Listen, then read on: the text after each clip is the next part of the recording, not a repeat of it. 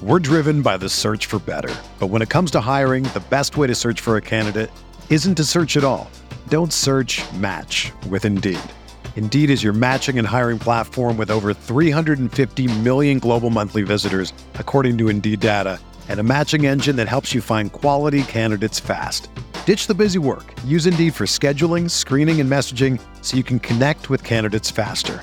Leveraging over 140 million qualifications and preferences every day, Indeed's matching engine is constantly learning from your preferences, so the more you use Indeed, the better it gets. Join more than 3.5 million businesses worldwide that use Indeed to hire great talent fast. And listeners of this show will get a $75 sponsored job credit to get your jobs more visibility at Indeed.com/Blue Wire. Just go to Indeed.com/Blue Wire right now and support our show by saying that you heard about Indeed on this podcast. That's Indeed.com/Blue Wire. Terms and conditions apply. Need to hire? You need Indeed. This podcast episode is brought to you by Coors Light. These days, everything is go, go, go. It's nonstop hustle all the time. Work, friends, family. Expect you to be on 24/7? Well, sometimes you just need to reach for a Coors Light because it's made to chill.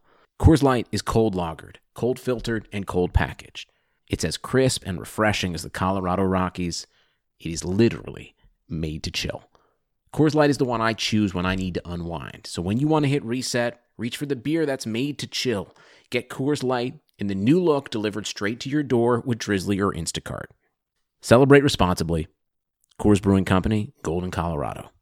You can't control what's outside your home, but you can control what comes in. Because Clorox disinfecting wipes kill 99.9% of viruses and bacteria, including COVID-19 virus, when used as directed on hard, non-porous surfaces. So whether it's from dirty doorknobs, dirty shoes, or something else, outside germs won't stand a chance. When it counts, trust Clorox. Kill Pseudomonas, Salmonella, and influenza virus type A2. Kill SARS-CoV-2 on hard, non-porous surfaces. Use as directed.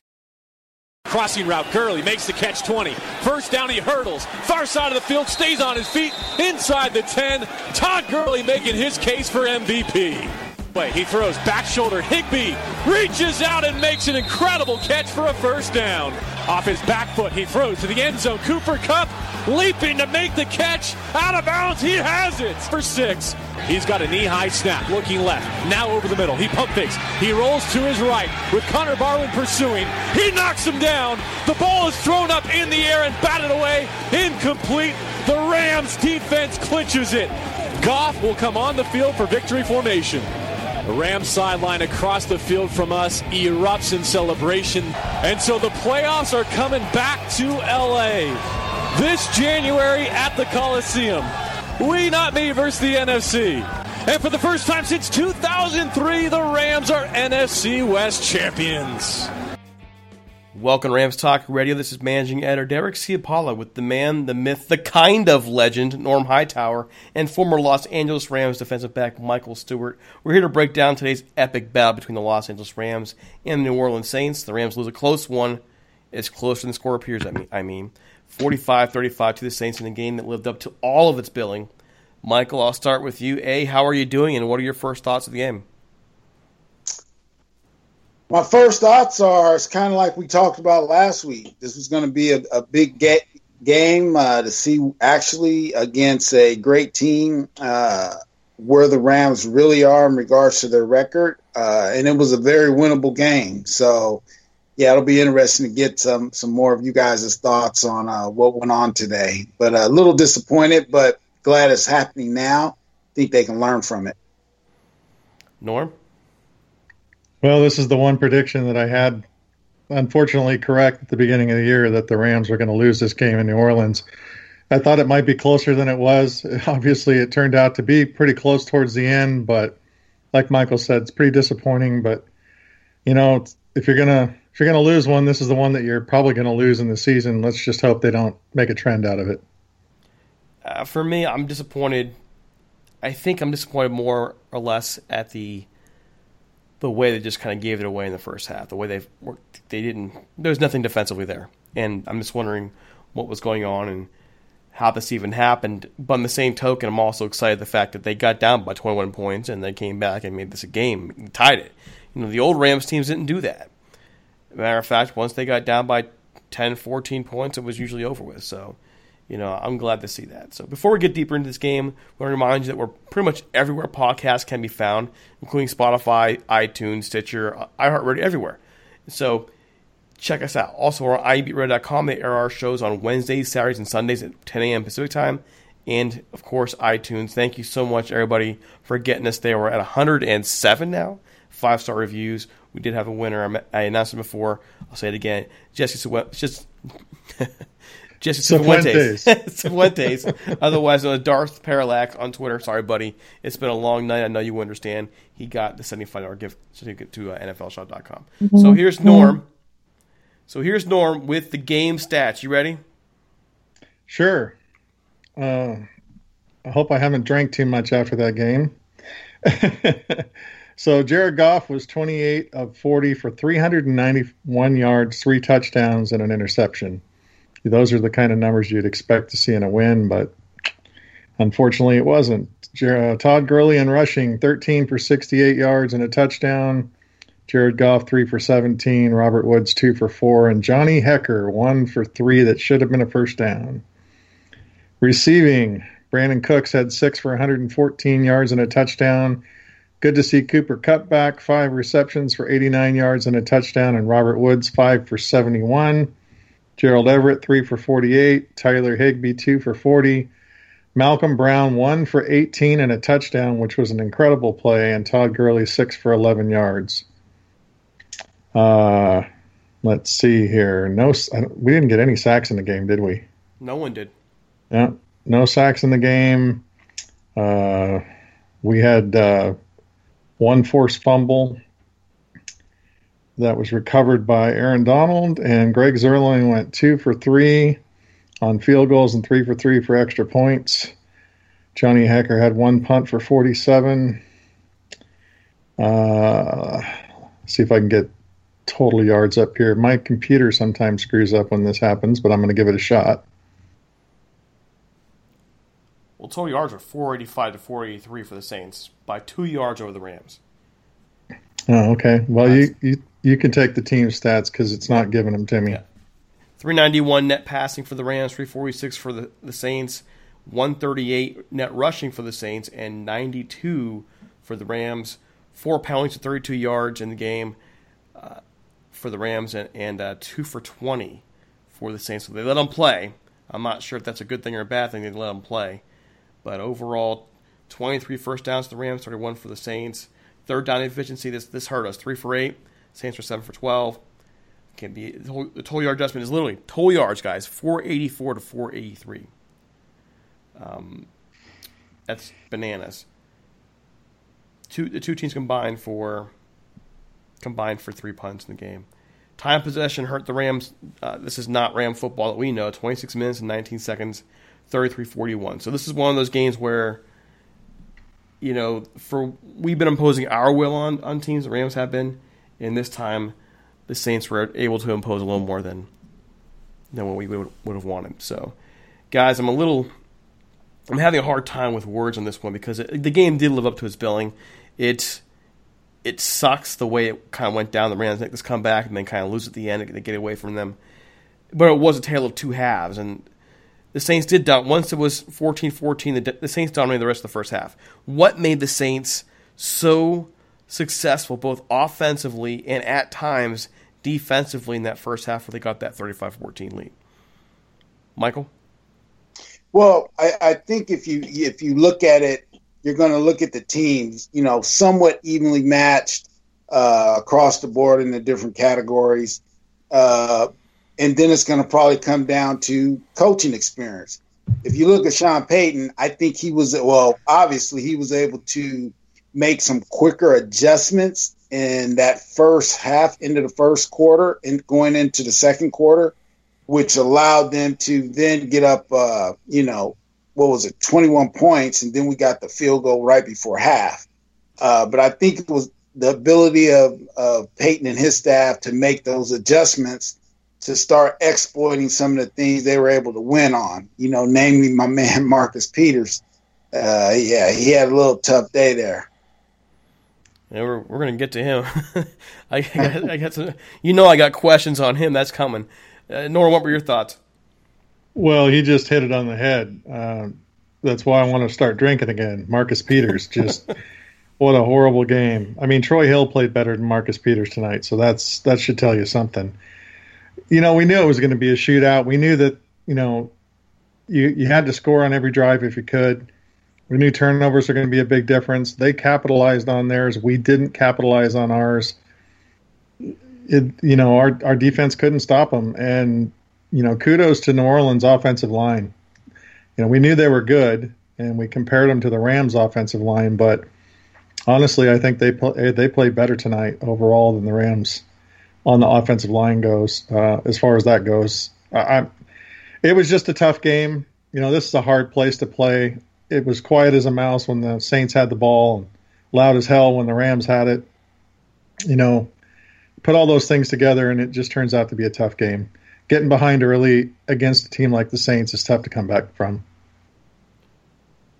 I just look at this game going, I can't help but get past the fact that this team was down 35-14 and actually made a game, tied this game up. I really felt like when they got down 35-14, we're going to find out a lot about this Rams team, where they're coming from. Are they as good as we think they are? And I think they proved they are. There's obviously things that need to be fixed. And that bye cannot get here any sooner. I honestly believe that. They need that 2 weeks off to kind of work on some things. But, good football teams come back against good football teams. Good football teams... bad football teams just don't make that comeback.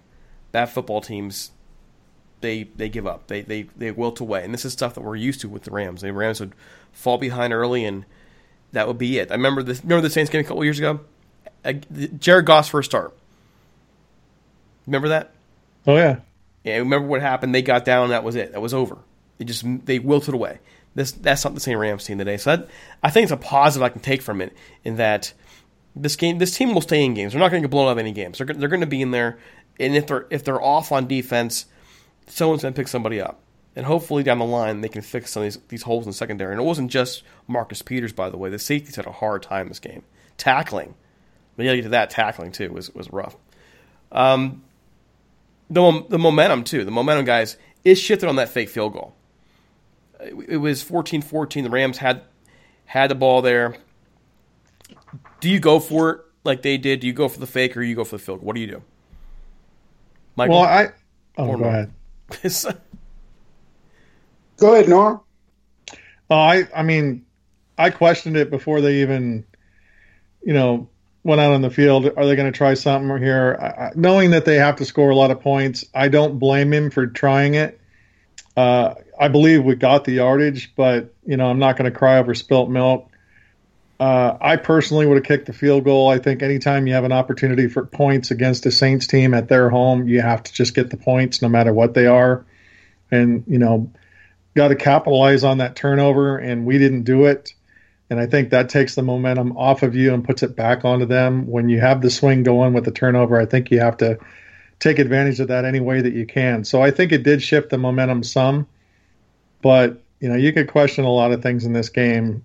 It is what it is. And I'm sorry that they didn't make it. I believe they did, but, this isn't going to be a bitch fest over, the officials. They pretty much let everybody play. They went to replay. They didn't get it. But it definitely did change the momentum, for sure. Michael? I was just sad that, I think that was we had a thing when I played for Coach Chuck Knox, when he came in and coached the last couple of years with the Rams, and I was there. He would always talk about there's going to be 5 affordable plays during the game, whether it's a kick return, a big play on offense, a fumble, a big stop on defense, something like that. And his mantra was always, if we can win 4 or 5 of those, most likely you're going to win the game. I love the call on the fake, being a special team guy early in my career. you always want to be a part of, man, we make plays as well. My thing is, when you're playing a game, this game comes down to who wants it more. And in that situation, when Johnny Heckert is running for that cone, if you look at the end, he was going to kind of go, I'm going to avoid this contact and just try to stretch out, when he should have just put his shoulder down and just ran upfield into the guy, and he would have for sure gotten it. But when he was like, I'm going to just kind of avoid the contact and go out of bounds, again, it's a fake, and you have to get it. There's no, it was a good try. No, we got to have this. He's got to do something, run the guy over, run into him, dive over him, because you got to get that first down right there. You cannot not make it if you're that close. It's different if as soon as he took off, they just, came in and bum rushed him and tackled him in the backfield. But he had an opportunity, in my opinion. You just got to put your head and shoulder down and go for it. And I saw a number, and I'm sure we'll talk about it. There are a number of affordable plays that the Saints look like they just wanted it more today. Yeah, and for me, I think I take the points. If I'm coaching that team, I think I don't want to double guess too much or triple guess or whatever guess too much on that. I think that's one of those things where you feel like you need to get something off that turnover, and I can't really blame Sean McVay for taking the risk. They've done well taking risks this year. But as real for quick, Derek, how long was that field goal? Or how long was that field goal? I think I want to say like 30. Was it 35, Norm? Around 35. It was very makeable. It was very makeable. Because I was just thinking, the field goal kicker's coming off a groin injury. He kicked the 2 extra points, of course, but I'm thinking maybe they're like, well, man, maybe we don't want to restrain something. I don't know. Well, he did nail that. He nailed that 56-yarder, though. Yeah, after the fact, because it was like, yeah, we're probably not going for the fakes anymore. Yeah, so after the fact. But I'm thinking maybe he was thinking that being, as Norm's saying, a very makeable field goal, but maybe the thought was, hey, let's see if we can get the first down, because we don't want to kick the field goal and miss, because, again, like Norm said, that'll swing the momentum back anyway, but either way, they didn't make a field goal. So, yeah, I just was kind of curious on the distance. I remember they had that chance, but I didn't know how long it was. It was 4th and 4 at the New Orleans 16, so it was a 33-yard. 33? Oh, yeah, that should have been a chip shot. Absolutely, Norm. You're right. I look at that call, and I didn't look at it the way you looked at, where he should have gone forward more. So I'm kind of interested in that perspective. But on the same token, I don't really fault. I may be the guy here who you guys look at and go, hey, no, you're wrong. But I don't really fault the officials for not changing the call. I do think it was a first down. I think looking at especially the angle where the camera was looking kind of diagonally, where he was stretching out, and from that angle it looked like he was short. Does that mean I think he was short? No. But they have to make a review call, and it has to be irrefutable, right? And I don't believe it was irrefutable. There were a couple angles there that didn't give it a clear look. And so I can see why they wouldn't overturn it. I still believe it should have been called a first down from the get-go, though. Well, Michael knows this. I mean, when you're in a game and you have to make a snap, quick decision on what you're going to do, Hecker knew how many yards he had to get. He thought he made it. That was evident by when he stood up and, with all smiles and everything. But right. I also agree with Michael. I mean, Hecker's 6'4". He's no small guy. He could have run the guy over. So, it's hard to make those choices in split second of the game. I understand why they went for it. Obviously, if they would have gotten it and went down and scored a touchdown, this whole game might have been different. So it's one of those risky plays. It's one of those moments that Michael's talking about where, if you don't get it, it could definitely swing the momentum, and it certainly did do that. Well, it's interesting to me, Norm, is this to me brings in the whole pylon rule, the pylon for the touchdown. You know what I mean? You got guys, to me, they're nowhere near actually scoring a touchdown, but they kind of wave the ball over and they go, oh, it's a touchdown. It broke the plane. So when you look at it, to me, from the angles I saw, if I'm going with the pylon idea, well, he got the first down by 1.5 yards, by the way he waved his arm pass. But if they went to where his knee went when he was sliding, that's where it gets, to me, a little ticky-tack. So, but yeah, I definitely agree with Norm. If you make it, it's always the best call in the world. If you don't make it, we're doing what we're doing, like, kind of the what-if game a little bit. Sure. Now, even Aikman and the infamous Joe Buck, thought he made it. So, it's tough. And, it's one of those things where you could cry about it and get upset about it and just keep going on and on and on about it. But, it is what it is. They didn't get the call. And, ultimately it may have been one of the calls that shifted the game and cost it for us. But there's a lot more other issues in this game that cost us a lot more than that fake field goal. Okay, so before we move on, folks, we do want to ask you, if you have not read Jim Hawk's book, Hollywood's Team, Great Glamour in the 1950s Los Angeles Rams, check it out. It tells a great story of the 1950s Rams through the lens of Jim's dad, John, who was an offensive lineman for the team from 1953 to 1957. Check out his son's story of his father and the team he played for in an era of glitz, glamour, and future Hall of Famers. Read about players like Norm Van Brocklin, Elroy, Crazy Legs Hirsch, Tom Fears, Les Richter in this story spanning the 1950s Los Angeles Rams. You can find Hawk's book online at HollywoodTeam.com and on Twitter at HollywoodTeam. It's available both in hardback and electronic form at Amazon and Barnes & Noble. You can also find Hollywood's Team through various booksellers on the internet. Folks, I've read it. Norm's read it. Michael, have you read it yet? Not yet. We gotta get that for you. It's worth every penny. We can vouch for that. It's a short book. It's not too long. It's a good read. Against Hollywood's Team, Grit, Glamour, in the 1950s Los Angeles Rams by Jim Hawk. Okay, so other things I want to ask you guys. Well, when's Michael going to write his book? That's what I want to know. I need to work on that, absolutely. My story of the 1980s Los Angeles Rams. There you go. Okay. I think that would be an interesting story, actually. Playing against Jerry Rice and all those guys. Yeah, it'd probably be mostly about how we got whooped by the Niners for 7 seasons when I was there. Yeah, never mind then. Yeah. Hey, you guys got him in 85, didn't you?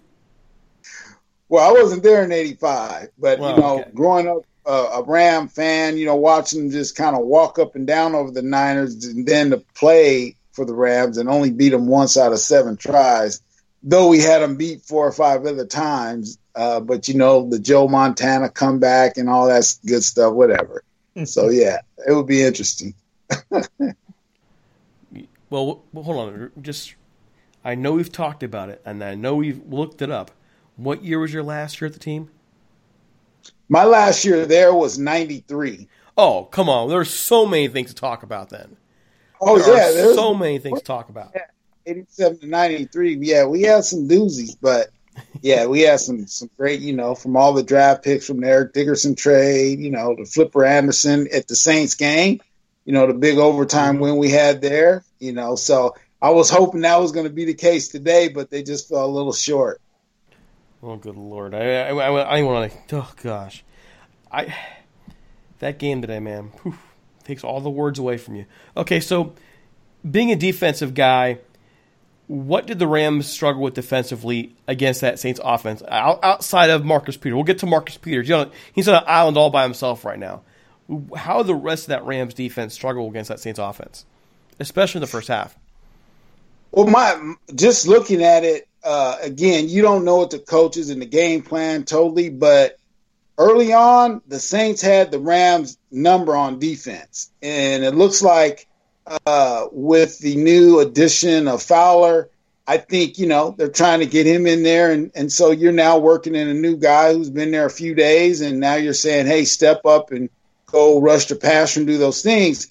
But it just looked like the plays that they were calling, they were catching the Rams either by certain places on the field situational things, isolating guys on a backside. If you notice it, they were trying to get the tight ends in the mix a lot, but they were isolating, backslide of play of the formations a lot of times, and you would think that when they're to the short side of the field, they might not go that way, but they were working the short side, versus the wide side. And up front, it looked like the Rams D-line was doing a lot of twists and stunts, which means you're going around and looping as opposed to you're getting in a gap, putting pressure right up the field. So that's what it looked like. They were really catching the Rams in the secondary and Breeze being able to make throws, and then they were mixing in the run really good.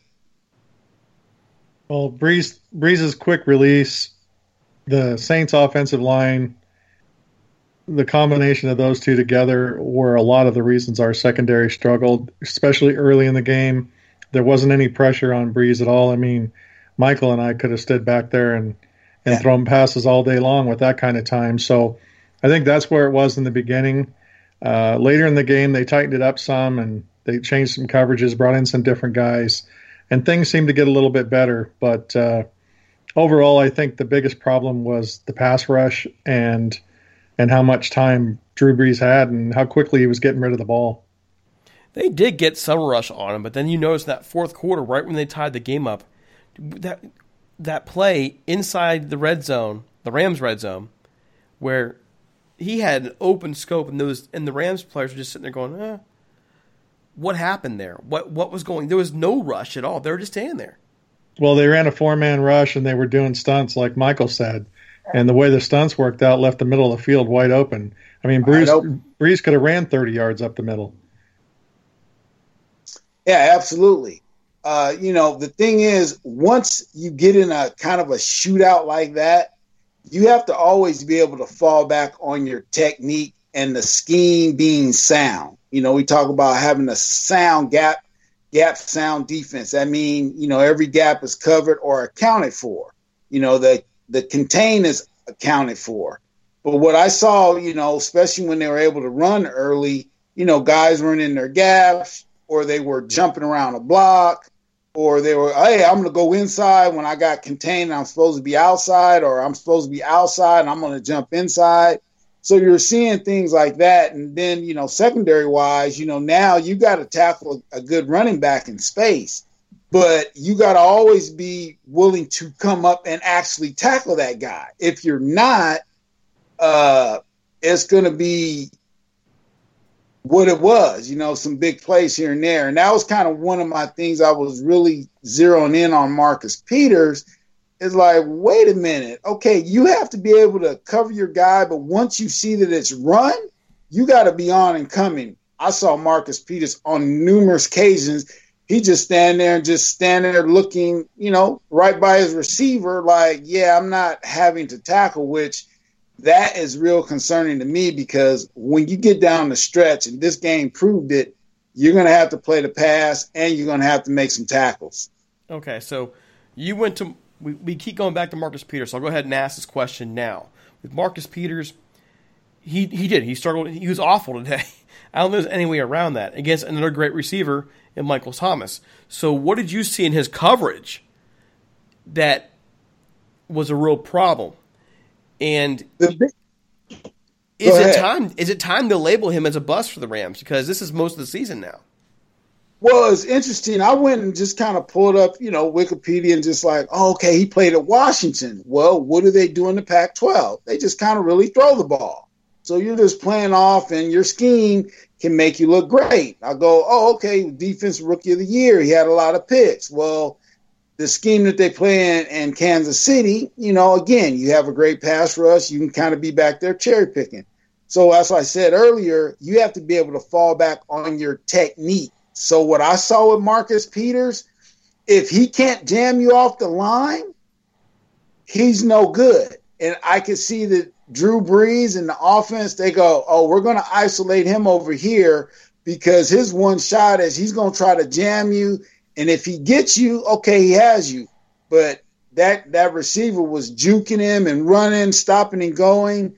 And that's why I think he must still be hurt, because his lateral movement is non-existent. Once that guy would break, he would fall down. A couple plays, he was wide open. He's trying to grab on the guy. He's on the turf. The guy's running wide open, and Breeze throws it somewhere else. So his technique is just non-existent right now. You typically, if you have inside press, you don't let the guy inside, and then you're forcing him outside, and you play him over the top. If you got head up or outside press, knowing that you have help inside, then you can force him inside, play from outside in. But he wasn't doing none of the above. And then he just, like that last touchdown, he just jumped up in the air and he looked back at the safety like he had help. And the safety's kind of like, man, that's your man. So, yeah, it'll be interesting to see what happens with him. So my only thing is, you can't have that many picks and be a Pro Bowler, and then after you get injured, now you're playing like you shouldn't even be on the field. So that's why I think he's probably still hurt, but they're like, hey, man, get out there. But it's starting to show, and it's becoming really costly on the defense. Hey, really quick before Norm cuts in, this is out now from Vinny Bonsignore on Twitter talking about Marcus Peters. He said the Rams' Marcus Peters said he's been playing poorly. Not exactly his words, but you get the gist. The last couple of weeks, owns up to it, says he's going to keep competing and grinding. That's what he just was quoted at. It was paraphrased because obviously Marcus Peters wasn't using nice words. So that was what Vinny paraphrased for his comments. Norm, what are your thoughts? He got beat like Richard Simmons in a UFC fight. Right. I mean, it was horrible, dude. I sat there and I watched him. I isolated the game on him and just watched him, and guys were just running right past him. And then after, on that last long play that, gosh, I can't think of his name now, Thomas. The last long touchdown that Thomas got, after he got beat, he just looked at him and went, yeah, I just got beat, and just trotted down the field. Exactly. I mean, I'm like, even if you're getting beat, hustle your ass down the field and try to make a tackle or do something. So I'm starting to label him as a bust. I'm sitting here going, right now, if he doesn't have another lockdown corner on the other side to help him out like Talib, he's nothing. He's not a number one corner. And if he's healthy, he's really not a number one corner. So right. I'm hoping they figure it out. I was hoping that they'd use the safety more to help do some double coverage on him. I kind of thought that's what they would do, knowing that Peters is getting beat pretty bad, but I didn't see much of that today. And, this is going to be our Achilles heel, and I know all about them right now. This is going to be their Achilles heel come playoff time if Talib's not back. Well, you're hitting on a good point, Norm, in that, the back end goes hand in hand with the pressure up front. If that pressure's not up front, well, you really have to play your technique. That means you got to actually backpedal. You can't just try to grab a guy. But when you're getting pressure, a lot of those plays that he's getting beat on, they're either sack or hurry, throw. But when the pressure's not there, it's very eye-opening to see what's happening to that young man. Yeah. Well, another thing, too, the Rams, you actually kind of just touched on it. I've touched on it so far.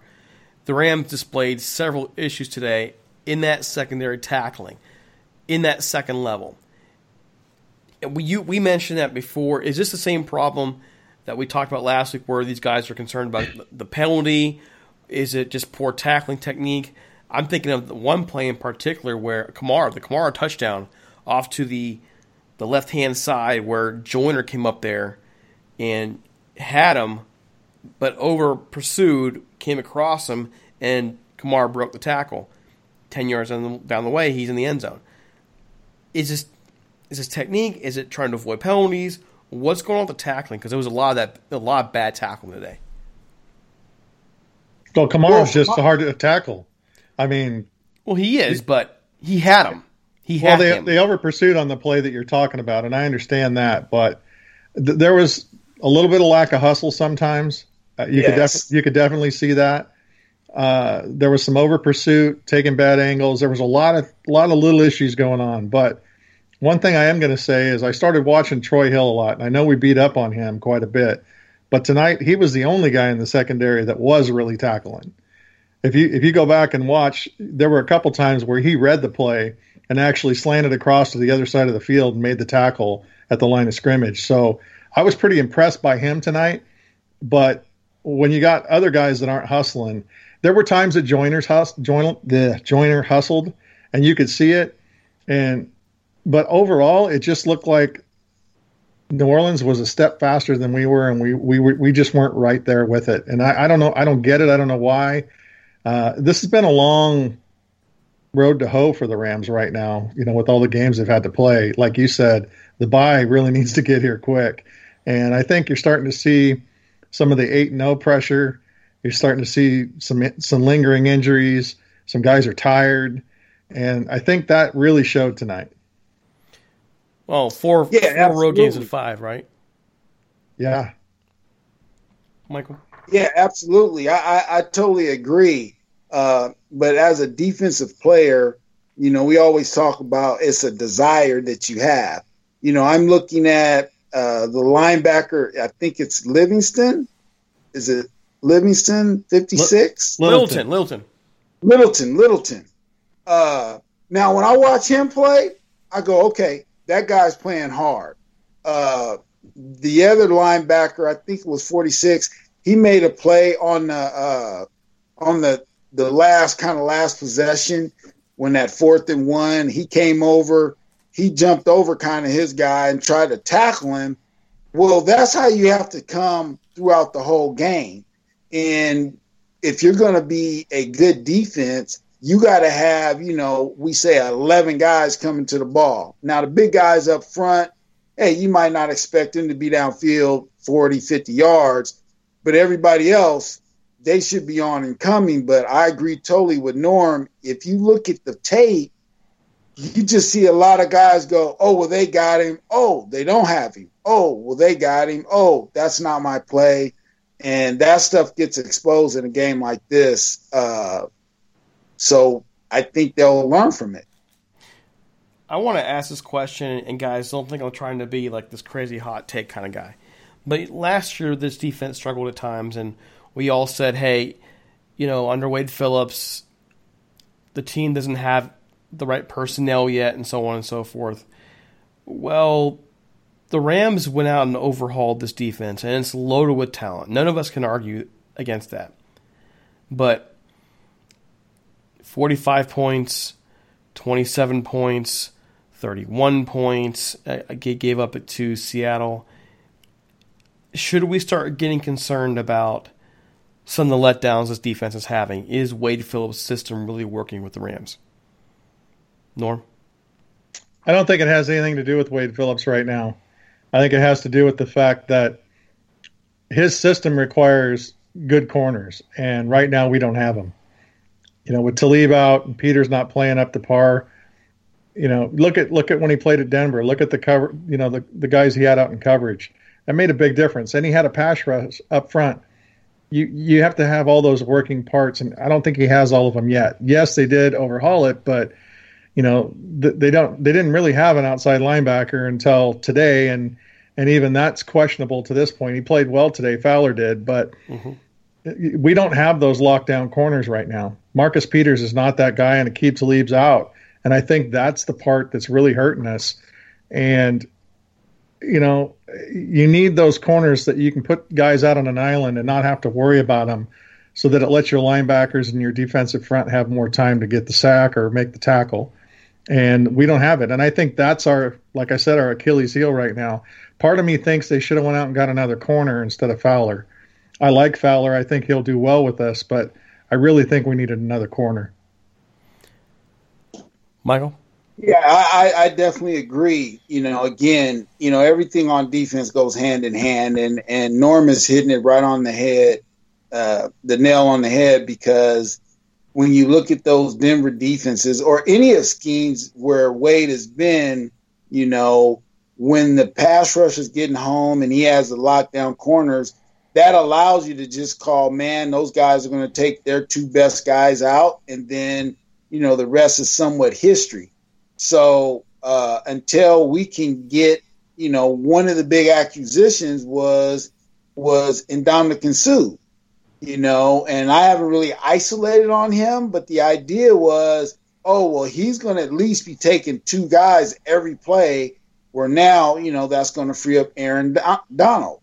Well, you can see that at sometimes, but again, like today, they were just doing a lot of twist and looping stunts, and I'm like, okay, why are they just not getting up the field saying, man, you got to block me one-on-one, let's see if you can stop me. But a lot of times when you're doing those twists and looping, if they pick it up, it just becomes a big old log jam, and as Norm noted earlier, or they get pushed out to the sides, and the wide open is open for a quarterback to just scramble, forever, especially when you're expecting the secondary to be in man-on-man coverage. By then, their backs are turned. So, yeah, it'll be interesting to see, because remember, even when Talib gets back, he's coming off ankle surgery. You know what I mean? And so you're talking about cutting and planting, and, I mean, I'm sure the rehab is trying to get him there, but still, he's going to have a couple, maybe 3 or 4 games to get back into that true playing shape, get his timing down. And again, when you're coming off surgery, you're still thinking like, is my ankle really ready? So hopefully him being a savvy veteran, he'll be ready to go. But I totally agree with Norm that my man Marcus Peters, he's got to get back to sound technique, and he's got to get his courage up, and because I just see a lot of loafing, in my opinion. So I don't know. Maybe he got the money, and well, he hasn't got the money yet. He hasn't got the money yet. He's playing for a contract. He's got 2 years left on this one now, and it's if the Rams accept the 5th one for next year, right? Yeah, he needs to pick it up. So. Well, I'd say right now the way he's playing, they won't opt for that 5th year. I think they'll let him go. I don't know if you saw this, Michael, but we talked about a stat on our last week's podcast that in pass rushing plays, Aaron Donald's been double teamed on 70% of the snaps. So obviously Sue's not taking that many double teams if Donald's getting, double teamed that many. And the goal is if he's getting double teamed, will you hope, if they're only rushing 4, well, they got 5 in there and they keep it back. They still got enough to block. However, you can't go from what was last week. He had, was it 4? He had the 4-sack week last week, right? 2 weeks ago. 2 weeks ago. Last week he had 2, I think. Mm-hmm. Yeah, but you can't go from 4-sack week, 2-sack week, to you're not even getting close today. I mean, he got the penalty on the one, but other than that, I don't know that he was really close that much today. And so, yeah, and that's, again, we're not in there watching film, but you would hope that he's getting double teamed that much, somebody else should be getting home. Well, another thing, too, is they let those guys play in the trenches. There weren't 6 penalties total, no holding calls. I remember. There was one, right? Was there one? I think it was 1. I might be wrong, but there weren't many holding calls. So he's letting these guys play, and if you're not making holding calls, these guys are going to just do what they want the entire game. So I just look at it and, yeah. All right, real quick, Norm with the Golden Ram Barbershop. We do want to thank Sal. So here we go. Now it's time to give a shout out to our longtime sponsor, the Golden Ram Barbershop. If you're looking to support one of your own in the Orange County area and like that old school barbershop experience, check out the Golden Ram Barbershop at 13755 Golden West Street in Westminster, California. Sal Martinez opened up his shop as a shrine to the Rams on the day that they left for St. Louis and has kept the lights on ever since. He's by appointment only, so give him a call at 714-894-RAMS or 714-894-7267. Use the promo code RAMSTALK so he knows that we sent you to get a discount on an already affordable haircut. The Golden Ram Barbershop is open Monday through Friday from 8 a.m. to 6 p.m. and Saturdays from 7 a.m. to 4 p.m. One more time, give Sal a call at 714-894-7267. A visit to his shop is worth it just to enjoy all the Rams memorabilia there. It's like a shrine to the Rams, like a Hall of Fame to the Rams in a barbershop. But Sal also provides that really nice old school barbershop experience, talking Rams football and more. trust me, folks, you won't regret it. Sal even managed to make me, Derek, and Johnny look good and appear, well, somewhat normal. All right, guys, so here we go. Our last questions here.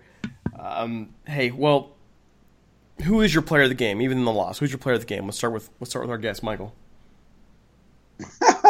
Player of the game? That's kind of tough. I think Brandon had a great game in the sense of, going back to New Orleans. I think he had a solid game, had a chance to make some other plays. Just didn't come up with him at the end when, you hope that you need him. But other than that, I don't really have anyone defensively that stood out to me. Well, for me, I'm gonna go a little outside the box here. I'm taking Cooper Kupp because he's back, and even though he had a tough first half, he came out and played well in the second, got that long touchdown, and just for the fact that he's back on the field that quick, I'll go with Cooper Kupp. I'm going to go with Jared Goff. 391 yards today. He shook off an interception that was coming, by the way. He was staring down receivers much of that first half, and the interception was coming, and he shook it off, 20 for 40, 3 touchdowns after that. I'll take that. He led this team back into it. When the big penalty on Saffold happened, he just walked up and was a leader and tried to calm his guy down. It was really good to see him taking that initiative and being a leader out there, and so I'll take Jared Goff. All right, guys, final thoughts here as well. I'm going to go with Norm to start here. What are your final thoughts? Well, this is their first loss. They need to show that they are the team that we believe that they are. So they need to go back home and they need to whoop Seattle's ass and do it handily in the Coliseum and keep themselves healthy and get ready for KC, because that's going to be their next big challenge. Michael? Well, I actually have a quick question. Maybe you guys can help me out, because I had to step away from the game for a second. After they tied it up, what happened next? Because I looked in the box score, the Saints went right down and got a field goal. I mean, what happened? Because we had a chance, and it looked like we went 3 and out. We did. We did. First 3 and out of the game. We did. Yeah. So that kind of, was like, wow, you come back, you tie it up, and then you got a chance to maybe now put some pressure on them, and you go 3 and out, and then they go down and get a field goal. I'm not sure what happened first, if they got the field goal, then the 3 and out, and then it just kind of keeps you off balance. But I agree with Norm. This game, at least from my point of view, I saw a lot of guys, again, seeming like they were in the wrong places. On one of the touchdowns, the tight end scored. The safety and the linebacker had him, but it was on the backside, and they kind of go, oh, it's a fake run, and they just let him go, and then he just scores an easy touchdown. Well, that should have been an easy play. Breeze would have had to throw it away, or they would have had an interception. So I think there's a lot of those types of plays throughout the game that just got away from us. And, obviously being behind, we weren't able to get, Gurley running like usual, and it just changes the game plan. So, yeah, it'll be great to look at it. Lineman got to learn, you got to keep your calm. But, again, you can get all these frustrations out because you were 8-0. And this, again, was a very winnable game, but we had a lot of mistakes, too, that I think ultimately, put the game in the Saints' favor. Well, that series that you missed, they punted. The Rams got the ball on their 25, and Goff threw really his first bad pass of the game to Robert Woods. Missed him. Next play was a 1-yard run to Gurley, which I thought was not really a great call at that time. They were starting to blitz a lot. Would have been a perfect time for a screen. So it was at that point it was 3rd and 10 or 3rd and 9, And then they threw a 2-yard pass to Cooper Kupp and got stuffed and at the 26 and had to punt. So that was a crucial moment of the game there that they kind of blew it. Well, the thing that with that series as well, of all the times where we've been talking a little bit about the Rams abandoning the screen, and when we had Jim Everett on Monday, he pointed out that the way that the Packers were laying back in coverage last week, it wouldn't have worked out very well if they were on the screen. But now here they are blitzing on that series. 3 straight downs, by the way. 3 straight downs are coming. That's the perfect time for the screen, and they didn't do it. So now Jared Goff on the first down throw is throwing off his back foot, misses. The run to Gurley goes nowhere, 1 yard. Okay, and then the third down throw again off his back foot, being rushed because they didn't have a play ready for that to deal with. That's the only time in the game I really question their offensive play calling. I am concerned still that they are over-reliant on the pass. They ran well early in the game. They kind of abandoned it once they were down 21-14. Then we get closer again as 35-35, and they don't focus again on the run. So there needs to be more consistency there. It's not just they were down 35-14 at one point. They could still run the ball. It was still early enough when they didn't really do it that much. Well, I think Sean McVay can learn a lot from Sean Payton. Yes. I really do. And, we have to keep in mind, as great as he is for 32 years old and as well as he's done for the Rams, he's still got some stuff to learn. Absolutely. And you're right on it. And I agree totally with Norm. I know with Cooper Kupp now being back in the mix, and again, this is the first game back. You still got to get in some game, and those things and find the rhythm. But that's going to definitely pay dividends down the stretch. I'll say this too. I'm not being critical of Sean McVay. What I'm saying is if there's anything to complain about for play call in this game, they still scored 35 points. This isn't on the offense. This is on the defense this time. And if there's anywhere to improve, those are the things you get to improve on. I'll take Sean McVay any day of the week right now. I'll take him over Sean Payton. I believe if you give him time, this guy's going to win Super Bowls in LA. And the Rams would be foolish enough to ever think differently. This guy brings something to this team that other guys don't bring. And so as he matures, he just gets better at his job. He's good now. I'm confident that long term, he's going to win multiple Super Bowls with the Rams. I really believe Drew Brees is older than he is. Yeah, 7 years. And Sean Payton's in his early 50s. He's the same age as I am. So, he's going to be. 50s. He's going to be. Dude, yeah. Stop. Hey, how long has Sean Payton been the head coach there now? Oh gosh, long time. I want to probably 15 plus. Close to you that, you just saved Derek from getting I'm going to kick your ass comment. So I was almost there. Okay, guys. So we're gonna let this podcast go on that light note, folks. Those folks are upset about the game. The Rams are still 8-1. They still have one of the best offenses in the league. They still have the talent in the defense to turn around. So hey, that's how we're gonna end it. Positive. They are. I hate to be Seattle next week. I would hate to be them. This Rams team's gonna come out there and be angry. At home, they're gonna be angry. So hey, real quick, folks. Sponsorship, advertisers. If you want to advertise with us, Norm knows it. Our numbers this week for this game off the charts. 7 straight days of numbers for us that were off the charts. We can work well together. Give us an email, ramstalk1945@gmail.com, or voicemail us at 657-666-5453. We have a media kit ready to get out to you. We would love to work with you. Don't forget to follow us on Twitter at Talk Rams and on Facebook at facebook.com/RamsTalk. You can find me on Twitter at DC Paula. You can find Norm at Norm Hightower. And you can find Michael Stewart at OneDuke23.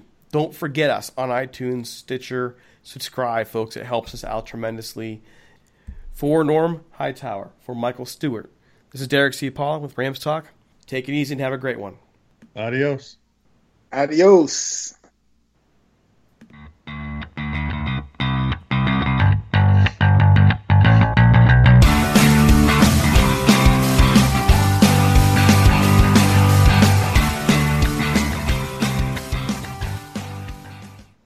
can't control what's outside your home, but you can control what comes in. Because Clorox disinfecting wipes kill 99.9% of viruses and bacteria, including COVID-19 virus, when used as directed on hard, non-porous surfaces. So whether it's from dirty doorknobs, dirty shoes, or something else, outside germs won't stand a chance. When it counts, trust Clorox. Kill Pseudomonas, Salmonella, and influenza virus type A2. Kill SARS-CoV-2 on hard, non-porous surfaces. Use as directed. You can't control what's outside your home, but you can control what comes in. Because Clorox disinfecting wipes kill 99.9% of viruses and bacteria, including COVID-19 virus, when used as directed on hard, non-porous surfaces. So whether it's from dirty doorknobs, dirty shoes, or something else, outside germs won't stand a chance. When it counts, trust Clorox. Kill Pseudomonas, Salmonella, and influenza virus type A2. Kill SARS-CoV-2 on hard, non-porous surfaces. Use as directed. Nobody builds 5G like Verizon builds 5G, because we're the engineers who built the most reliable network in America. And the more you do with 5G, the more building it right matters. The more your network matters. The more Verizon engineers going the extra mile matters. It's us pushing us. It's Verizon versus Verizon. 5G built right from America's most reliable network. Most reliable based on rankings from RootMetrics second half 2020 U.S. report of 3 mobile networks. Results may vary. Award is not an endorsement. Everyone is talking about magnesium. It's all you hear about. But why? What do we know about magnesium? Well, magnesium is the number one mineral that 75% of Americans are deficient in. If you are a woman over 35, magnesium will help you rediscover balance, energy, and vitality. Magnesium supports more than 300 enzymatic reactions in your body, including those involved in hormonal balance. From functional medicine doctors to mental well-being and female hormone experts, we all know that magnesium is the one mineral to improve all aspects of well-being and health. But which one? Magnesium Breakthrough from Bioptimizers, the trusted choice recommended by leading experts with 7 best-absorbed forms of magnesium to ensure your body receives the support it needs for overall well-being. Go to bioptimizers.com/balance today and use code BALANCE10 for 10% off. Support your journey to wellness at bioptimizers.com/balance. Magnesium Breakthrough from Bioptimizers, your foundation to optimal health and vitality.